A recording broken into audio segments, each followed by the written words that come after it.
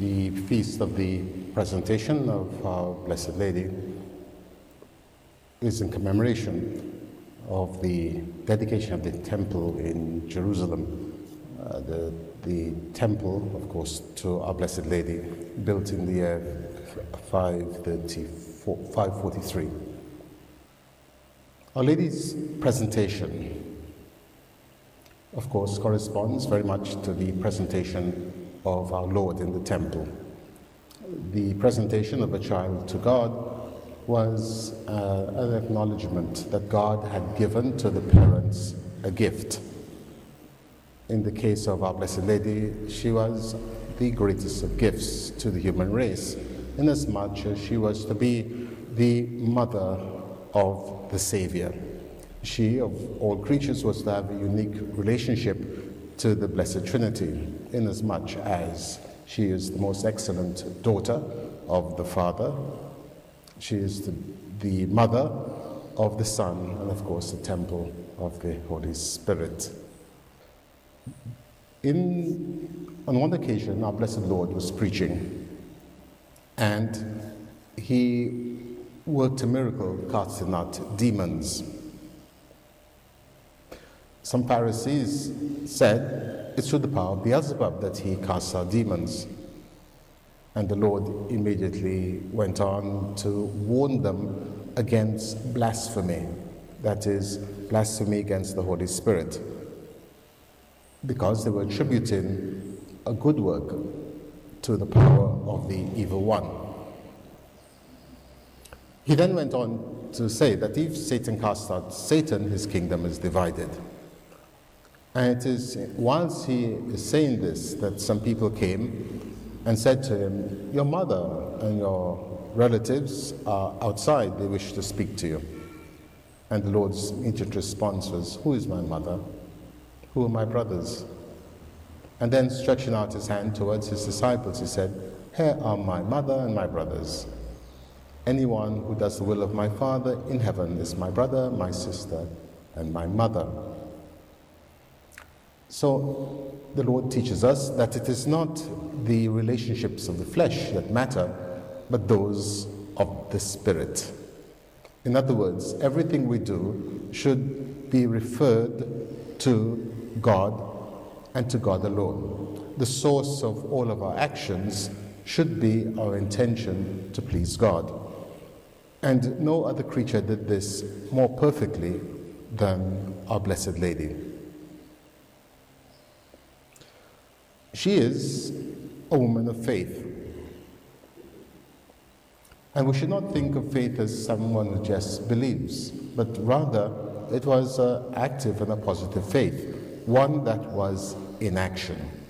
So she believed first. Elizabeth said exactly that. "Blessed is she who believed that the promise made her by the Lord would be fulfilled."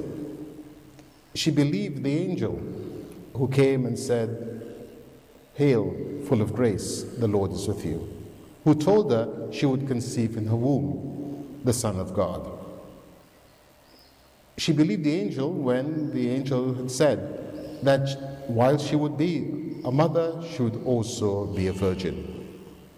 And because her faith was so perfect, she conceived the Word in her womb. The Word became flesh and dwelt among us. And so she becomes the Mother of God. But what we need to understand is that she first conceived the Word in her mind, in her heart. And then afterwards, she conceived him in her womb. Now, we also conceive in our minds. What do we conceive in our minds? The truth. We generate the truth in our minds. We, however, do not do this as perfectly as Mary, because we are subject to doubt. In conceiving the truth in her mind, what was Our Lady doing? She was, in fact, conceiving a person, the person who said, "I am the truth." And this truth so filled her being that it could not be any other way than he should also be enclosed in her womb. And so she gives birth to him who is the truth. And he who is invisible in her and through her becomes visible. He who the angels could not approach is enclosed in her arms. He who feeds the angels, the bread of life, he who gives food to the hungry and indeed to all of creation, we're told that the animals themselves look to him. He who feeds all things is himself fed at her breast. Rightly then do we honor her. Yet the Lord, when told by this man that his mother was outside, says to him, "Who is my mother? Who are my brothers?" And so he shows that it is not the fact that she conceived him in her womb. This, in fact, was a lesser work, but rather that she conceived him in her mind. And that we also have been given the ability, the capacity to conceive him in our mind. And therefore, we also have the potential of being brothers, sisters, yes, even his mother. We are his brothers because of baptism. Through baptism, we become co-heirs with Christ. And this is the beginning of faith. For when we were presented at the font, the question was asked, what do you wish? What do you want for this child? Baptism. And then the creed is recited. This is our faith. And it is in this faith that the child is baptized. The child being baptized now has the capacity to conceive the Word of God in his mind. And we're given the light as well. And we're told to keep this light brightly burning. Well, this light we carry is our faith. It's a symbol of our faith, which we need to keep brightly burning, not permitting the wind of doubt to extinguish it. We are members of the body of Christ. Christ is the head and we are the members. Our most blessed Lady is the most excellent of all members of the church.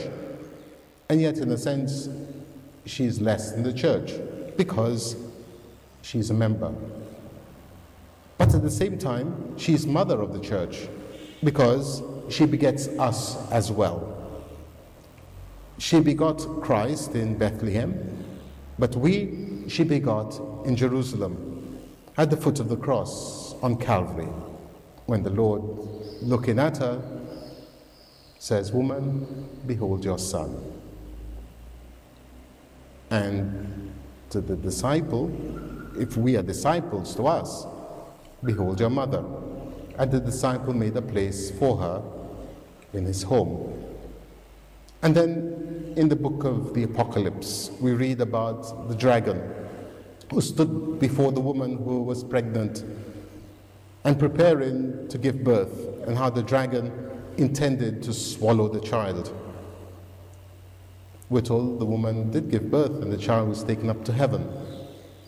And the dragon, seeing that he had been outwitted, we're told went to make war on the rest of this woman's children. And immediately an explanation, that is, all those who believe in Jesus. That is, all those who conceive him, his truth, in their minds. So then, we honor the presentation of our Most Blessed Lady. We thank God for giving us so great a mother, for making for himself so great a mother. We ask that she might intercede for us, and give us her motherly protection, that we be protected especially from being deceived by that insidious and most wicked dragon. Let us ask that we might be faithful to the faith we've received in baptism, and that with it we might truly be brothers and sisters of Jesus Christ, and by sharing this faith with others, become also his mother. Our Lady, our Queen and our Mother, pray for us. In the name of the Father, the Son, and of the Holy Spirit.